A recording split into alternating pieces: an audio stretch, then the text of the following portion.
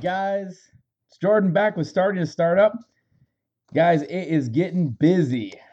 We got the approval from the bank, so our next step obviously was to lock down the lease. And this week I did some work with that and then some with a whole bunch of crap going on. But I wanted to take a second and go back to this is kind of lease negotiation round two and some of the realizations that I had. And I wanted to give you guys a chance to kind of understand um, what went on during that lease negotiation, so maybe you'll know what to expect. But also, guys, I want to make sure that you're prepared for anything that comes at you. And the way that I approach this, I'm hoping gives you a different perception on how you should be approaching different things. So this week we had a lot of things come up. We actually have another potential investor that wants to join in that really we're looking at his experience, and he's got a lot of background in technology. He's well developed inside of the community.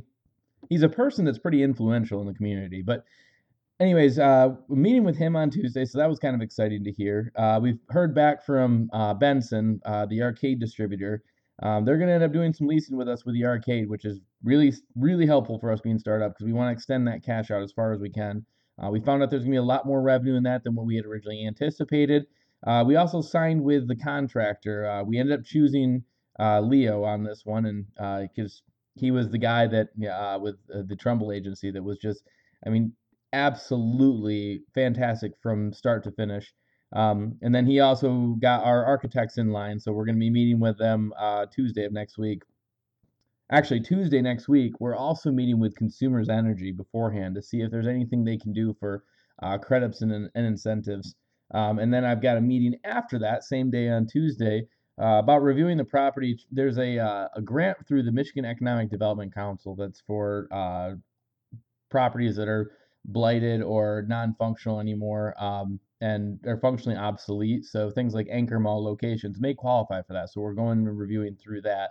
So we had a lot of really exciting things, but the most exciting thing, without a doubt, was the lease negotiation. Now, guys, I read and I studied and I tried to get everything I could to be prepared for a commercial lease negotiation. And I went in there head high. We sat down and we started the lease process. Now, my plan was to start from the very beginning to only let them make the first offer and to be able to get an understanding of where they go from and try to move it from there, move the needle from there. I'm not sure if that was the right choice. I had seen multiple times where it's been recommended that you never make the person who makes the offer first is always the person that loses. But I went that avenue. I'm starting to think I probably should have started and I should have worked my way from up top to try to get them to move to where I wanted to be. But what I realized was I had no idea where I needed to be.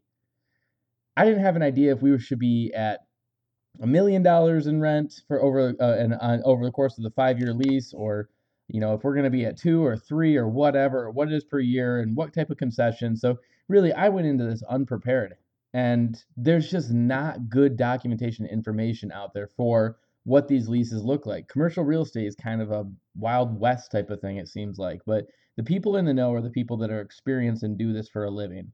So we go through the lease negotiation, and he starts off, he wants me to personally guarantee the lease for 10 years. He wants to write a total of an 11-year lease. He wants to charge $400,000 a year, do 300 or $200,000 in concessions, and he wanted other people to personally guarantee it. On top of that, anything that came in over our revenues over 10%, or 10 times what our rent is. So our rent he wanted was 400,000. So anything over $4 million in revenues, they would get 10% of, and our rent would increase 2.5% per year. Now that was where they started with it. We ended up at $300,000 a year. I'm sorry, $350,000 a year in rent, $300,000 in concessions, which was $100,000 in cash right when we close. 200 when we're all set with the lease. That is when we open the facility. 200,000 in rent concessions, 6 months free rent during the construction process, no increase to rent for the first 3 years. A 5 year lease is where I ended. He's really still pushing for the 6, and that's what he sent over. Or I'm sorry, for the 10, and that's what he sent over. And then the 8% for anything over that 3.5 million dollars in revenue. And I walked away from this feeling pretty damn good, especially since I got the big ass sign out by the road. But what kind of sucked was as I started thinking about it, I realized this is a big fucking company. They're really big. They've got 55 locations nationwide. They're publicly traded. This guy is the director of leasing for them. Now, let's be real. Let's think about this. I don't know what the hell I'm doing. They know it. They've seen my financials because they weren't going to even open the door until they saw that stuff. Rightfully so. They don't know if they can get if I can actually uphold my end of the bargain through that. Now, I am a first-time business owner in this sense, in this whole entertainment scale and everything. And my other business was a pretty, as far as what we did for revenues and everything, wouldn't even hold a candle to what this is going to be. And I basically had no ground to stand on when we were looking for financials, in my opinion. Could be wrong. If you're listening to this, you have experience with it, you can send me an email and tell me I'm an idiot. Anyways, I started thinking about it, and the likelihood of somebody who's been doing this for 30 years, that is the director of a publicly traded company for signing these leases for these anchor locations, the likelihood of me getting him to his actual bottom dollar where we all win on this is pretty fucking low. I've got no experience with this. I've got no education, background, anything with this. Now, I do know the lease that they wrote out for me, I was pretty happy with. It was going to work. It would be fine and work with us. I was not, the only thing I really wasn't a fan of was the 8% over our, after we hit that $3.5 million revenue and the 10-year lease. It needed to go down to 5 with a personal guarantee of only 5. But the reason why I tell you about all this stuff is I know that if you are negotiating a large lease, maybe even a small one, you're going to probably encounter some of this stuff. There's other things like codependency clauses, and that's something that, if you're a smaller location and you're relying on like an anchor location or, a big shopping center to draw traffic in by you guys, you have a codependency clause saying if they leave, I can leave at any point. Now, there's a lot of things that in this lease that we can add to it because there's so many opportunities out there and everything's negotiable.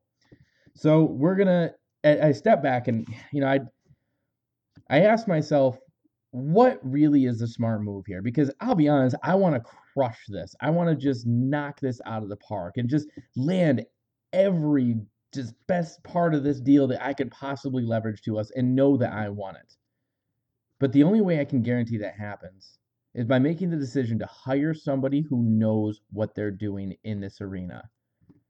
Now, the reason I bring this up isn't just about the lease. Yes, that's a component of it. You should be getting somebody that knows what they're doing.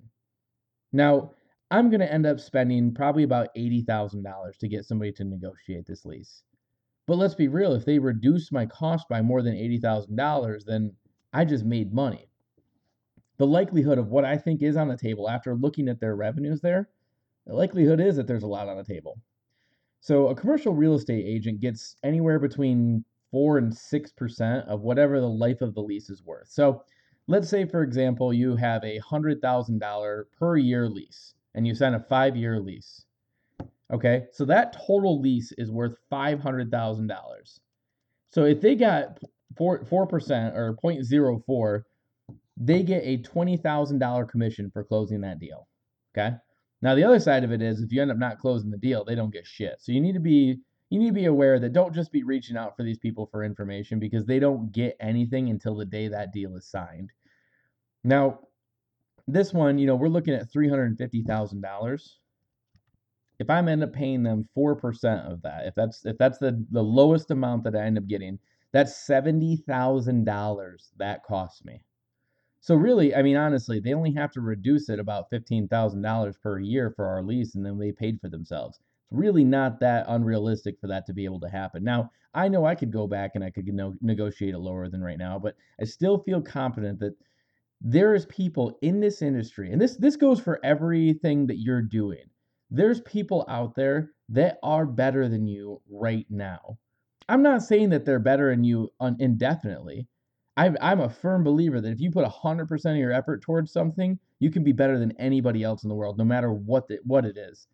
But right now, I don't have the luxury of time of being able to learn this. I need somebody who's already spent their lifetime trying to get this locked down and be the best that they can be. I need to find that person who gave 100% of their effort to be the very best.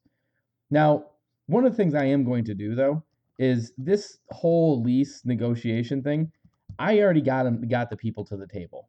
I've already got the people who need to answer to the lease, need to say yes to it. The negotiation part, I've already got the contractors and everybody's done the walkthrough, and I've done everything that is the hard work of a commercial real estate agent. Now it's just the negotiation. Now everything is negotiable. I want you to think about that. So I'm going to go hire this person that's going to do the negotiation. I've taken care of a shitload of this process already. I'm going to offer them a lower percentage to do this because they have less work. All they have to do is negotiate the deal based on their experience. Now, it's their experience is worth a lot of money. Don't get me wrong. I'm going to ask for a 2.5%. So if we stayed at 350,000, it's going to cost me $44,000. If that's a 5-year lease I close on, it costs me less than $10,000 a year just to be certain I got the best deal physically possible. I'm willing to risk that loss over what I could possibly gain. Because let's be real, a $350,000 a year lease times by 5 years is $1.75 million. They want me to do it for 10, so they're talking $3.5 million. Now, if I need to remove $45,000 of that, that's really only 1.2% of the total lease that they're offering me right now. It's really not that big of a deal. And it makes sense right now to find somebody who's damn good at this and can just go crush it for me, because that is how I'm going to kick their ass. That is how I'm going to have confidence that I didn't walk away from this getting my ass kicked.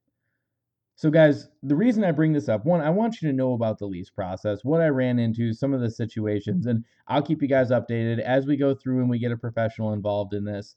I'll keep you posted if there's anything new that comes up and what changes and what the final result was, because this is probably going to help some people out pretty seriously. But I also want to bring this up because a lot of you may be considering hiring an employee. And yeah, that employee may not be as good as you at something, but they can get better. They can be that person that puts 100% of their effort towards it, because you need to be great at the most important thing right now. For me, I need to be making the most important decision right now, which is who the hell am I going to hire to beat the crap out of this deal? So the first steps I go through is I'm calling people within the industry, people who may possibly have experience with this and people that they can recommend, and asking for their absolute utmost, very, very best in the entire country that they have experience with that they would suggest for this. Not just asking, do you know somebody?